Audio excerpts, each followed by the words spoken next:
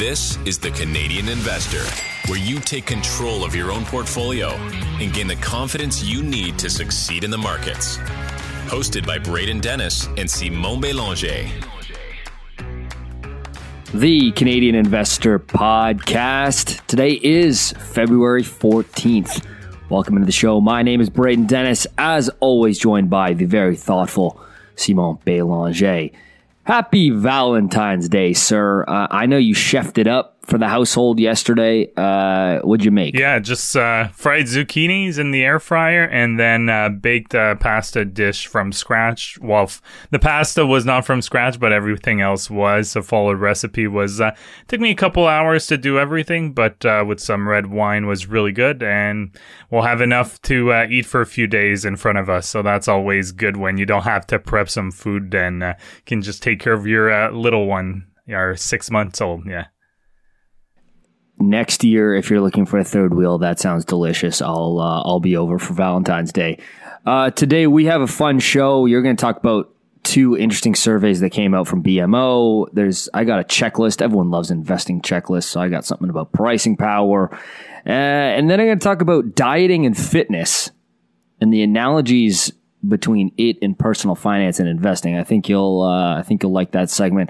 All right, you want to kick us off here with what you got on the slate? Yeah, so the first one is actually the older survey of the two. So this one was done in January 2022. The other one that we'll talk about was a more recent one on, amongst other things, what people think they need in order to retire, the balance.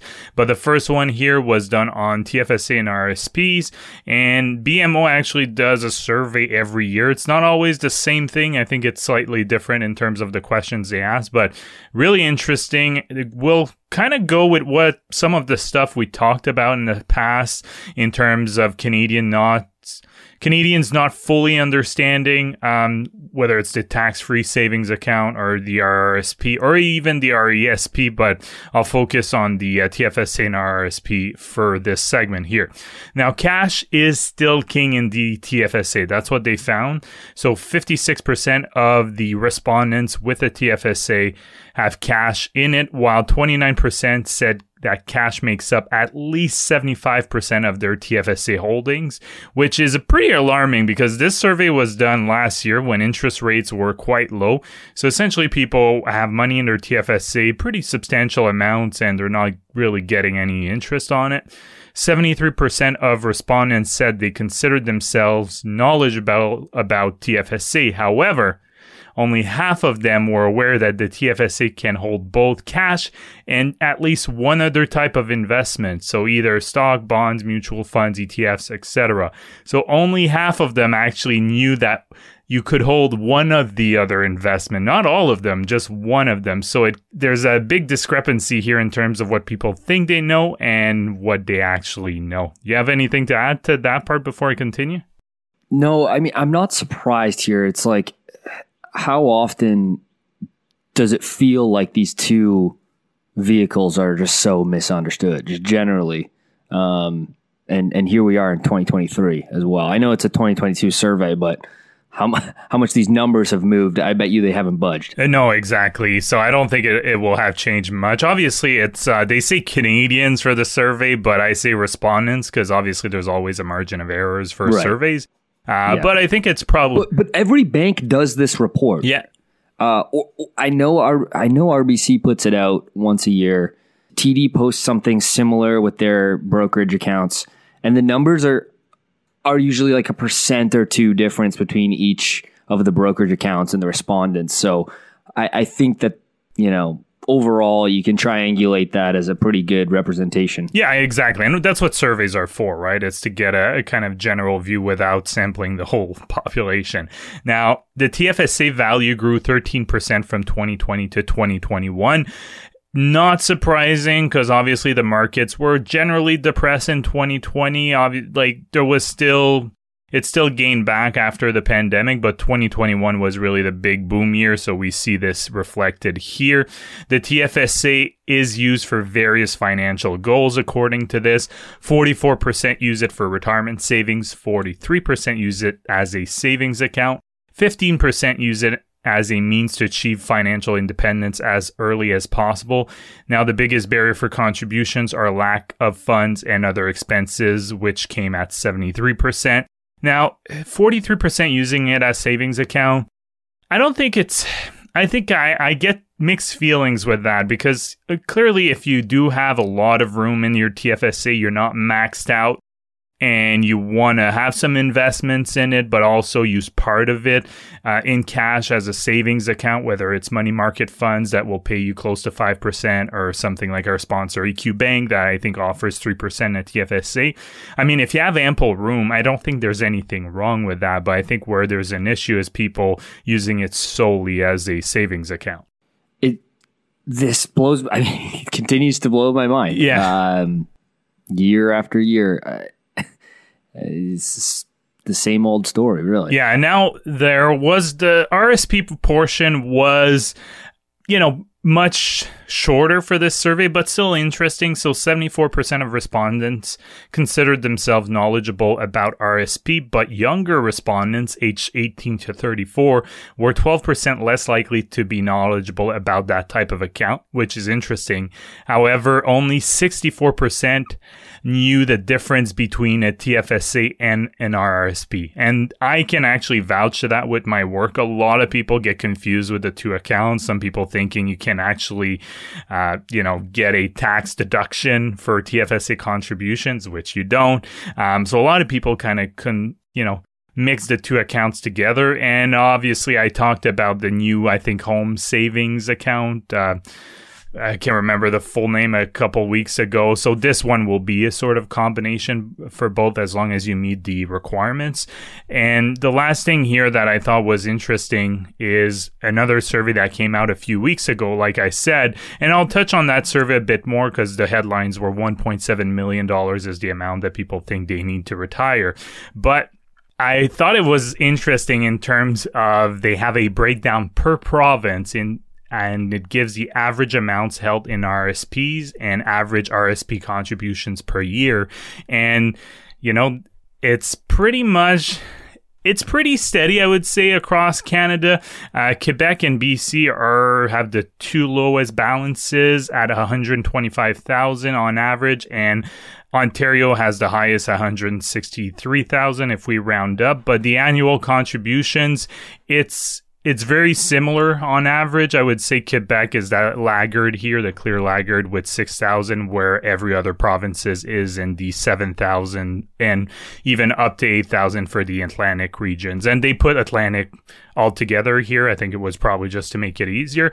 But it's not that much money that people have in RSPs. We're thinking probably on average, just on top of my mind like this, about 140 in Canada for people in RSPs. So if you think this includes the broad range of population, it is a little bit alarming that the average is actually that low, especially if you consider people that may be closer to retirement.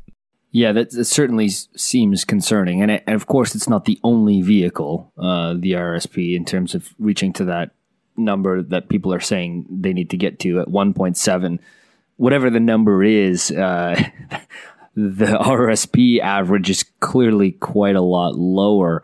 And I wonder what it would look like on a median basis as well compared to an average, because surely there are people with massive tens of millions of dollars.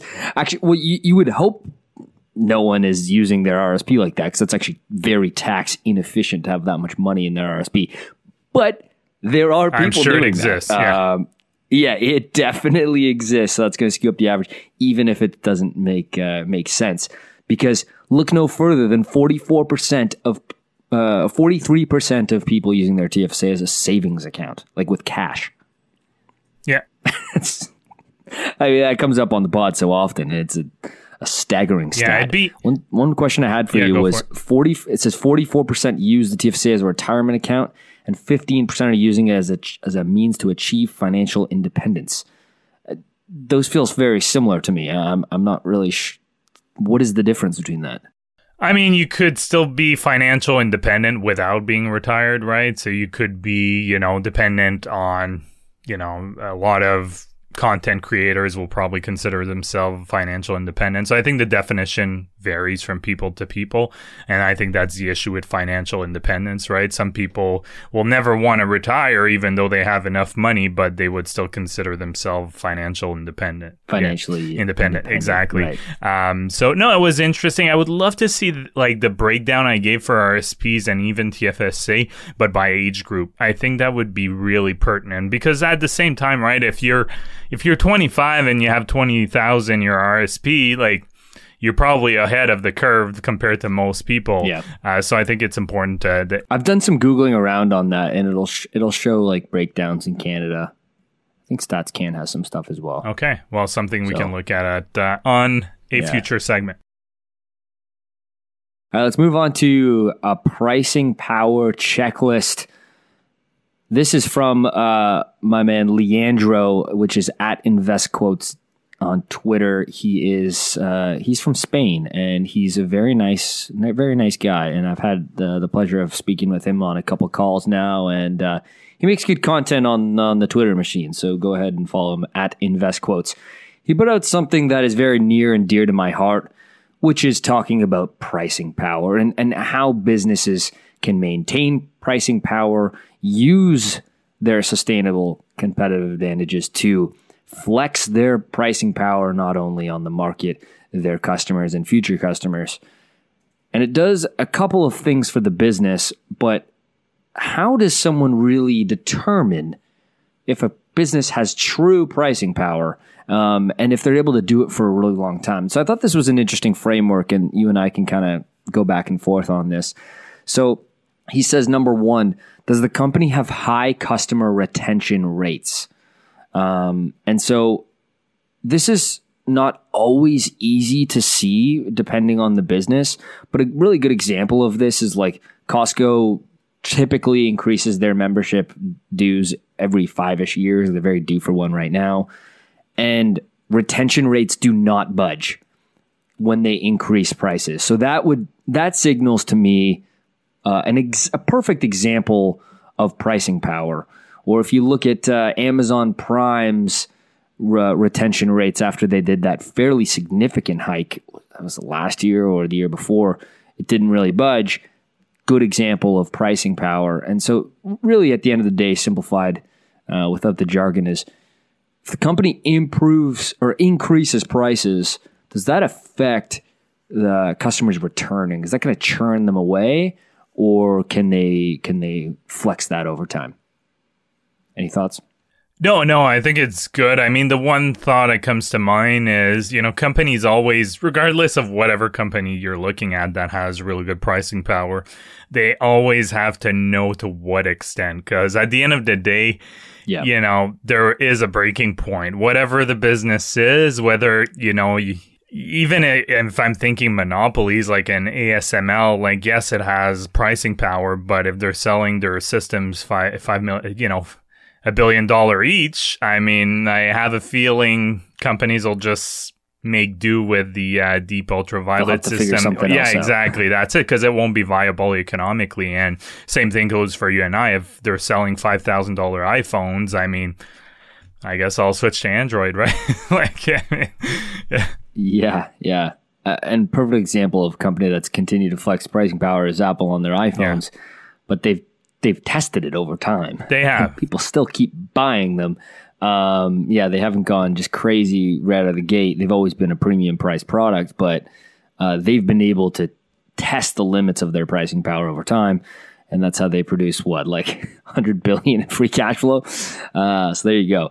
Number two, does this product make up a low portion of the customer's budget? If a customer is spending a large portion of their budget, it's more likely they will be price sensitive. I think that's pretty true, right? Like, say you sell a software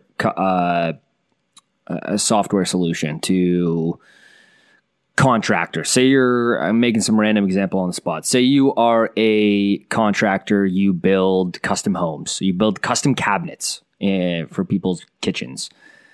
If you have like some CRM for them to help manage their customers, and it's only 5% of their cost structure, that's not going to crush them. But if you're pricing it at like 50%, chances are your price increases are going to be more and more sensitive to that customer, the bigger percentage of their budget that you take up. That just makes sense, right? Like if I'm selling something to a retail investor, Stratosphere is a retail investor, I can't price it the same way as I'm selling it to an institution because they have completely different budgets.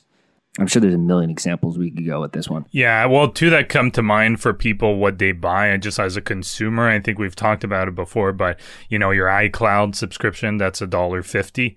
I mean, they can probably raise it, $75 or double the price, and most people would not budge an eye because it's, it's just a pain to switch. And what's an extra $1.50, or, the Buffett investment in Coca-Cola. So it's such, one can of Coke is pretty cheap for most people. You raise the price by 5 or 10%. I mean, most people will probably not see too much of a, won't think twice about it just because it's not a significant purchase. And these points we're talking about are incredibly important during an inflationary environment. And we talked about this extensively with investing in businesses with pricing power when there's a lot of inflation because they're able to handle it. All right, number 3, is the product mission critical? If it's something that customers can't live without, it's more likely that they'll have to deal with the price increases.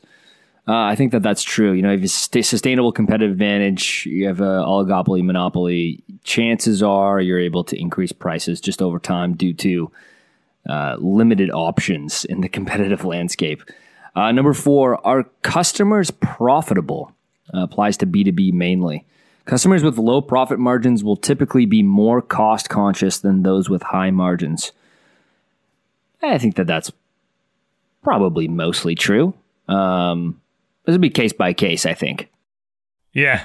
I mean, I guess it depends if you're looking at it now in 2021. Yeah, exactly. Yeah.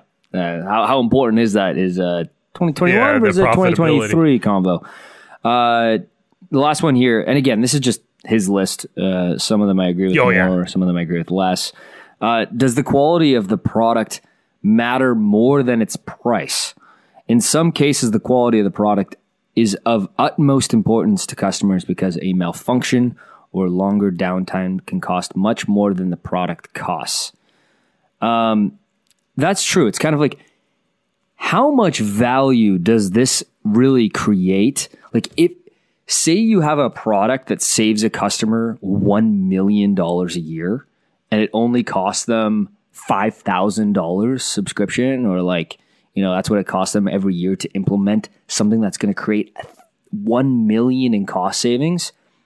You have a lot of leverage for pricing power there because you can justify it. So the business can justify continuing to pay for that service over time so much easier. I used to think about this so much when I worked at Magna. Like, cost cutting was such a big part of, the automotive industry, right? Because margins are so thin, you got to be operating very efficiently. And it was always just so much easier to justify new vendors if it was a net positive in cost savings, of course. And so you're kind of building in pricing power there as well. Yeah, and I actually, this point, it reminds me of the book I listened to as an audiobook, but Chip Wars, that I've talked about again before on the podcast. And early on, when semiconductors started kind of being more and more, just happening not necessarily in the real world just yet. It was a lot of their consumers at the time were still just primarily military. While there was one company, and I forget the names, but essentially there was one company that was producing semiconductors, but they had a failure rate of 0.5%, which does not sound high, but when you're using it in military equipment, it's still too high of a failure rate. And then a competitor came in and I think reduced that by multiples, and of course that competitor started gaining very rapidly market share. So that's a good example. I don't remember exactly the pricing, but I'm assuming they may have had a premium. But when these are critical components, you can't really cheap out on it. It's going to cost you more if the failure rate is higher. That's right. It speaks to if it's mission critical. And while you're thinking of that, I thought of another point here is businesses that negate risk for customers. So again, we're talking about mostly a B2B, business to business situation here.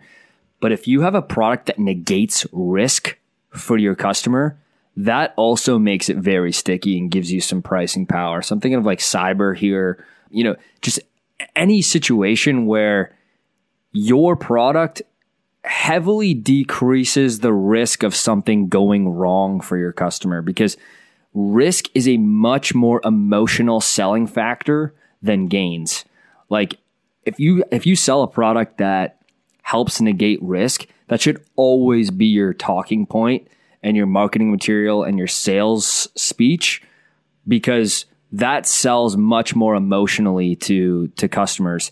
And it goes with management teams too, right? Like what CFO or CEO is going to cut costs for something that negates risk, because they don't want to be the one that is known for that something going super wrong for their business.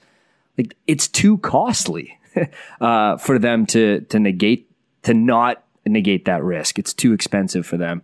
So those types of businesses really have a lot of pricing power as well. Yeah, no, I think they're really overall good points. Like obviously, I think they're pretty accurate overall. I may agree for some more than others, but I think you can make a case for most of them. So no, I think it was a good list. The most important part is like, can it be sustained, right? Like this is all backwards looking, right? Like, can its sustainable competitive advantages allow for all of these things that we've talked about to continue to be true? I think that's probably the most important question, and it speaks to the moat, and then the moat speaks to the pricing power. I think they're very connected. Yeah, no, exactly. Now I'll move on to the most recent BMO survey. So the one that made the Twitter, there was quite a lot of talk on Twitter, at least some of the people I follow. So this one was done last month, I think maybe a few weeks ago at most. And the main headline was probably the one that people, saw, is that Canadians think they now need 1.7 million to retire, up from 1.4 million in 2020. So that was the main headline. But first of all, I'm not sure how people came to that figure of 1.7 million, because it is a survey, so you have to take it with a grain of salt. How well educated are people on decumulation? What do you think the number is if you're asked? I mean, I think it really varies. That's the thing. I don't think there's a specific number per se. I think it varies. For you, if you were asked, what would you throw out? You have you're just doing one of these quick surveys. Yeah. You're not you're not spreadsheeting it out. You're just thinking like, what feels right? Probably. I think probably around 1.5, I would say, because there's strategies you can do. Is that liquid or including your house? I would say that's liquid. Whether you get that liquidity, right. I think overall, I think that's a safe amount, because if you take the 1.7 million figure and you just use the 4% rule, which, by the way, has significant drawbacks, essentially 4% rule is you withdraw 4% every year you retire, and then you increase that amount just on the cost of living. It's basically $68,000 a year, but that doesn't factor other income sources like CPP and old age security, or potentially even, if you have income from properties or things like that. So it may not sound like a lot for $68,000 a year, but again, you still have these other sources that you'll have access to, and on top of that, people tend to spend less when they retire. Maybe not right away when they retire, but when they reach around like mid 70s, that starts to decline for various reasons. So I think you have to. It's way more nuanced. That's what I wanted to say. Yeah. True. I agree. Yep. Yeah. And the last thing, it actually goes back to the discussion we were having with the first survey is, you could easily, are you someone who wants to retire or someone who just wants to be financially independent? Or you could retire but still do some part-time consulting work or work part-time doing something that you love. Like, I mean, I've talked about it before. I'd be more than happy retired and working part-time in a bike shop. It wouldn't feel like work. And I'm sure for you, we've talked about that a little bit, is I don't think you'll ever retire. So yeah, I mean, there's probably some version of it. Yeah. And when I eventually do, decide to sell one or both of my companies, it's like, what do I do then, right? Like, there's probably move into that kind of permanent state of semi-retired working. I think I would become unwell if I stopped working. I know that sounds so ridiculous, but it's just who I am. Yeah, no, I mean, I've heard it before, right? I meet people with retirement, and for some people, it's just, it's a reason to get up every day and having something to do. And the last thing I'll mention about the 1.7 million figure is, take it as a grain of salt, because there's a big difference between 1.7 million in a TFSA and 1.7 in RSP. Or, clearly I know that... Thank you. Yeah, say it again for the people in the back, because that's such a good point. Yeah. And the survey did not talk about that. And clearly the TFSA has limits, let's say it's probably around 100K if you were 18 when the account started. But if you did well on those investments, I mean, it would be pretty, not out of the reason to have someone like $300,000-$400,000 balance, and then the rest in maybe a mix of RSP and a mix of a taxable account. So that really, weighs differently, because the tax implications are way, way different. So I think that's something else to take into account, where that $1.7 million figure, I think it's just very nuanced. That's what my point is for that. Yeah, it is, because, I mean, I'd just be throwing out a random number here, but how much are you going to pay in tax on that over your withdrawals on an RSP versus the TFSA are all, coming out? And amassing that amount in a TFSA is a huge feat, given the contribution limits. But whatever the number is, say it's 100, say it's 500K. 500K at retirement in a TFSA is not the same as 500K on money you have not paid tax on yet. Exactly. And so they needed to be looked at differently. Yeah, and you can really build strategies also based on that without going too much in detail, but you can, factor in maybe some years it makes more sense to withdraw more on your RSPs, because then you'll actually have some lower income years, potentially in your 60s, if you decide to delay CPP and OAS. So you can withdraw more on RSPs, and then when you start withdrawing on OAS and CPP, you actually start withdrawing a bit more in your TFSA while still doing some RSP. So there's really, there's a lot of ways to actually, make most of the money. And I do encourage people, the book I listened to recently, Retirement Income for Life, definitely recommend it for anyone who wants to start planning for their retirement. You may agree or disagree with some of the things in the book. That's fine, but it'll, I think, give people a better perspective on the different options they have open to them when they do retire. No, that's great. Is that the last point on here? A couple more things that I found interesting with the survey. So 22% of respondents plan to retire between ages 60 and 69, with the average age being 62. That's kind of what I would have expected. So nothing too crazy here, but fewer than half of respondents are confident they will have enough money to retire as planned. 74% are concerned about how inflation and rising prices will affect their finances, and 59% think it will affect their retirement goals. 15% said that in addition of saving for retirement, they contribute to provide inheritance to their children, which this one is very weird because it's I'm not a lawyer, tax expert, but apparently RSPs when someone passes away can be quite complex. So anyways, this one's a little bit of a head scratcher. 20% of respondents would like to retire in their 50s. 80% said they rely on professional financial advice. And, we've been critical of professional financial advice or, financial planners or financial advisors. I think personally, it's fine if you get advice from a registered one. However, personally, I think the best kind of advisor is one that would just charge you per hour. So they put, 5 hours in your file. They meet with you for an hour. They charge you for those 5 hours. I am very wary of those who charge a percentage fee in terms of your assets, because what I've read and the stories I've heard is oftentimes people will say like, yeah, they charge me 1%. I have no idea what they do aside from putting me in mutual funds. And the good thing about just paying for example, an hourly fee is you can see a financial planner that charges you by the hour, but you can also go see a lawyer that specializes in a specific thing that you need assistance with. They'll charge you per hour.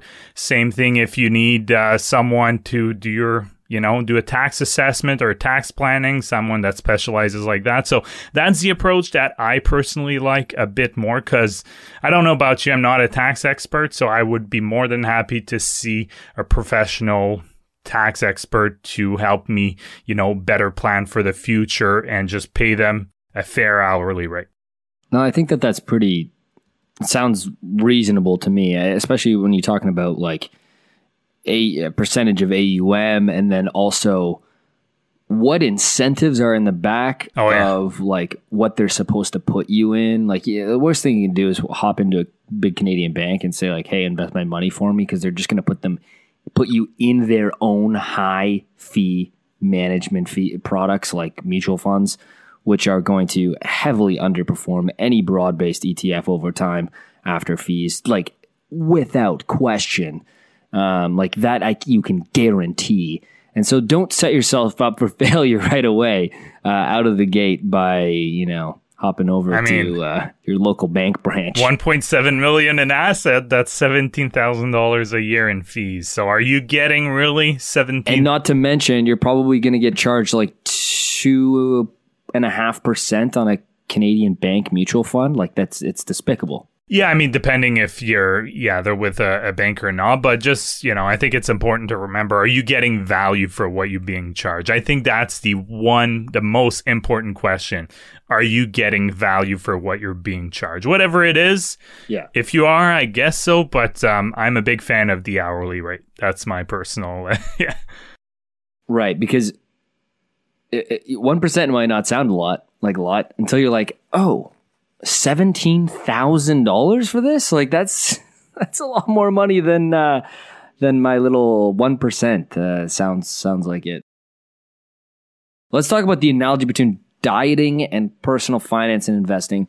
So I've always been very keen on keeping in shape. You as well. You're the only guy I know that listens to quarterly earnings conference calls and rides your indoor bike.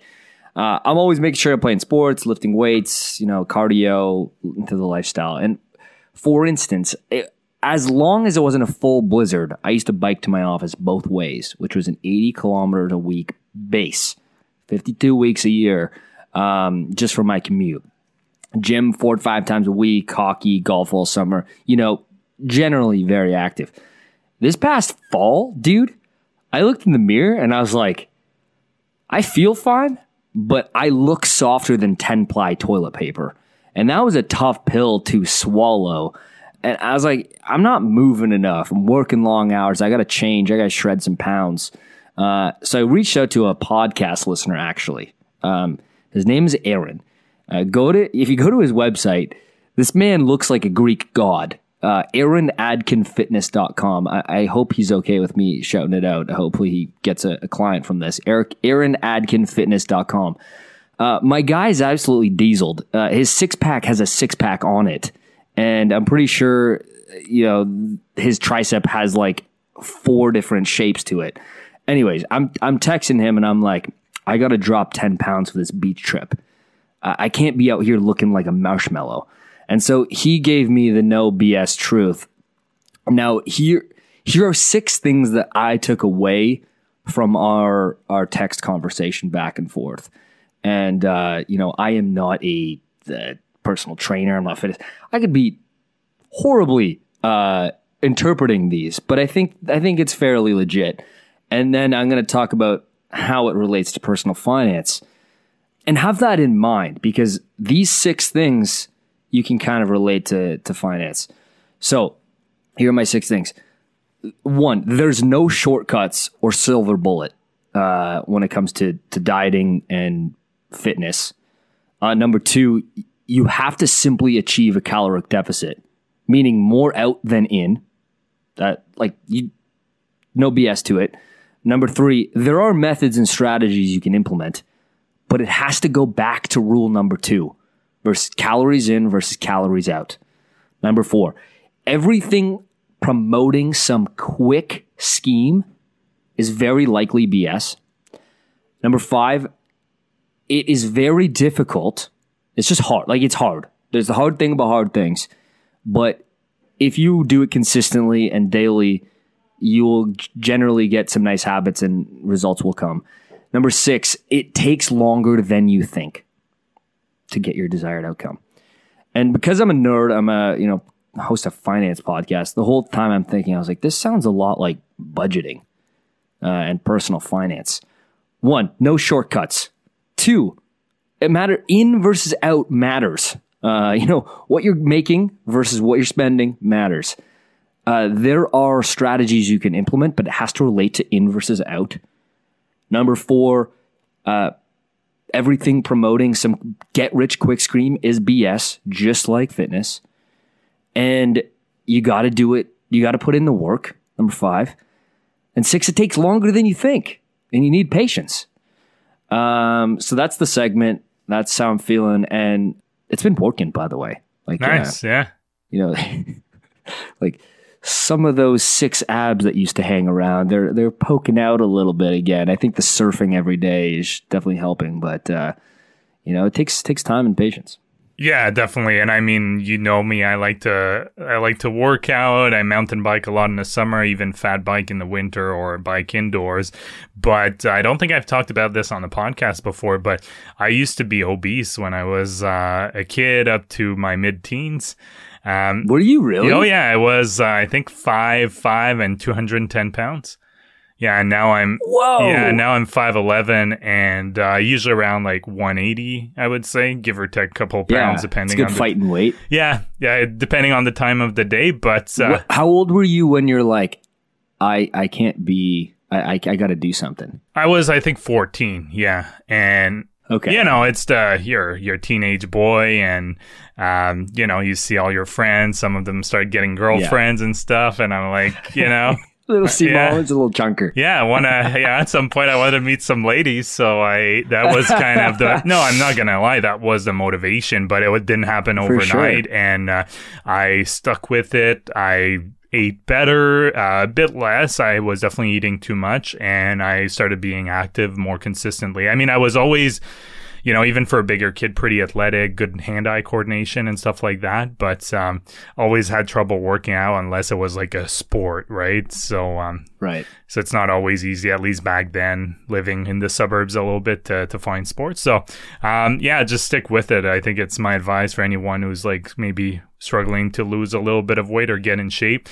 And I would say the 7th point is don't compare yourself with other people. Yeah, just go on your own journey. It goes for investing as well, because it's really easy to get discouraged if you start, for example, I'm never going to look like Dwayne Johnson. I'm fine with that, right? No matter how I try. But I mean, I don't know, a couple more earnings calls on the bike. Who knows? Yeah. No, that's it. But I think it's the same thing for investing, right? It's easy to look at someone and say, oh, I mean, they do 60,000 dividend income per year. How will I ever get to that? Well, they started a long time ago, and you have to go through your own journey. Yeah, good point. I like number 7. All of them just resonate really well, and especially just the patience part, because compounding anything, especially wealth, it doesn't come quick, and anything promising quick results is probably bullshit. And that goes for pretty much anything. Yeah. Oh, yeah. Anything promising, low effort, good results quickly, the bullshit alarm should be ringing on everything in the world. It should be going off.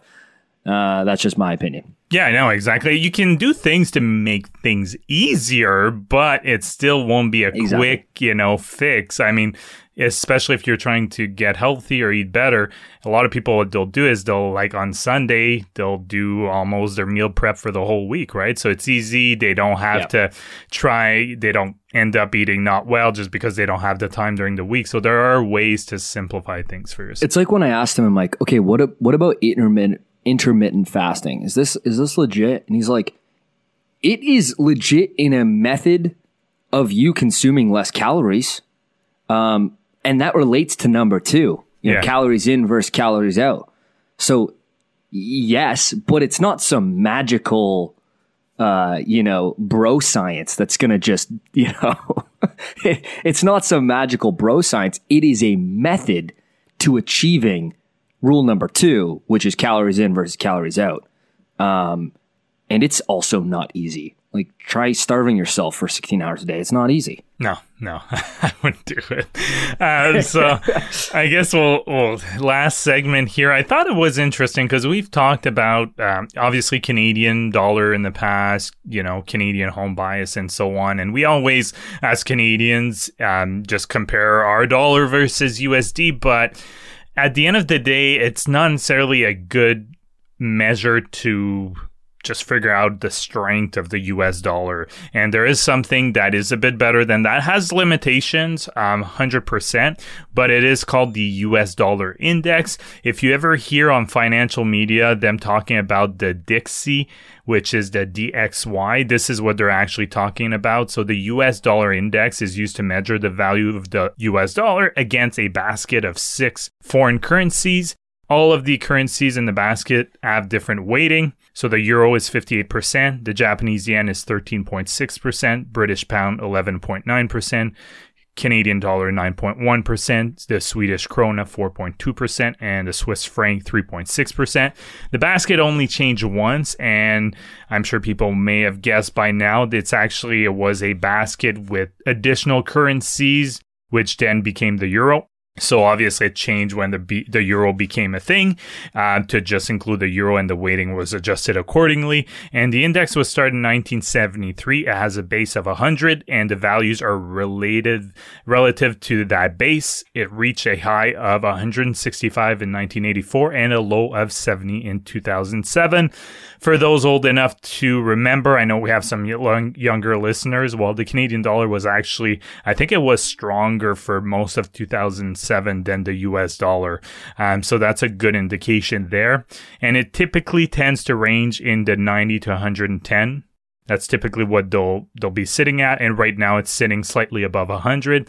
And then if the index is rising, it means the US dollar is gaining in strength versus the basket of currencies. And if it's dropping, it means the opposite. So it's weakening.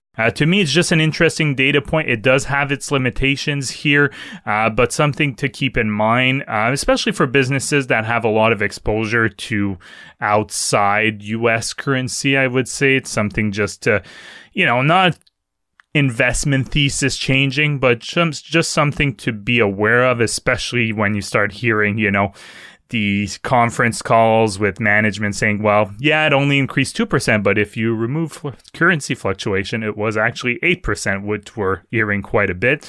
And the biggest drawback of this, I think people may have kind of figured it out, is it's missing some pretty major currencies in there. So the Chinese yuan, for example, it may be added eventually, but I think the reasoning behind it was that they tried to have a basket with currencies that trade a lot with the US dollar. So big trading partners.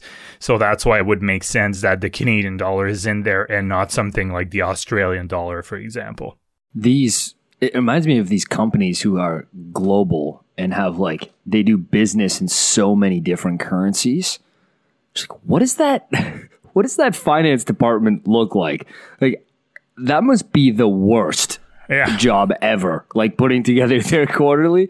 It's okay, we did several billions of dollars in 76 different currencies. Get to work. Yeah, well, the largest companies, right? That's what they deal with. But it's always interesting when you have companies that, like a Mercado Libre, which that's terrible. You know, they basically all their revenues is in other currencies than the US dollar, and then they report that are typically not very strong. No, exactly. So it's always, I think the DIX is just a good barometer. Like outside of, I know people will check pretty frequently the exchange rates between Canadian dollar and the US, just because, you may be investing in US stocks and so on. But I think if you do that, at the same time, just double check the index. It'll give you a good idea whether it's, is it the Canadian dollar only, or is it actually the US dollar weakening against a broader set of currencies? Well, that's a good point. It's something that I don't really ever look at, but you're right. I think traditionally, especially if I'm on a trip, I'm always just looking at the CAD conversion, and, I never look at how the strength of it compared to other major currencies. I guess it's just something I never look at, but something that I probably should look at more. And so maybe I'm going to start implementing this. Yeah, no, that's it. So that was my last segment. Not sure if you wanted to add anything else. No, let's wrap it there. Other than quick question of the day, Simon, is it aliens? Is it aliens flying over North America? We'll see. I don't know. Yeah, it's What is it, 4 now they've shot down? I think there's four objects, and I think 3 of them, correct me if I'm wrong, some of them have been confirmed flying without any propulsion mechanism. So they're balloons. They were hexagonal or something. I don't know. Yeah. I believe there's aliens out there. I don't know if this is our first finding of them publicly. But mathematically, they gotta exist. Crunch the numbers. I know. I'm the same belief. Even Stephen Hawking was saying, if you look at how massive the universe is, and, we're only starting to scratch the surface of what we think we know about the universe, probability wise, even if it's just a tiny, tiny, tiny probability, a grain of sand compared to all the sand in the world in terms of probability, while there is most likely intelligent life somewhere in the universe, yes. And they haven't done anything yet, so they're probably just studying us. So just let them. Give them what they need. Yeah, maybe they'll do a third Independence Day. Didn't they do a second one recently?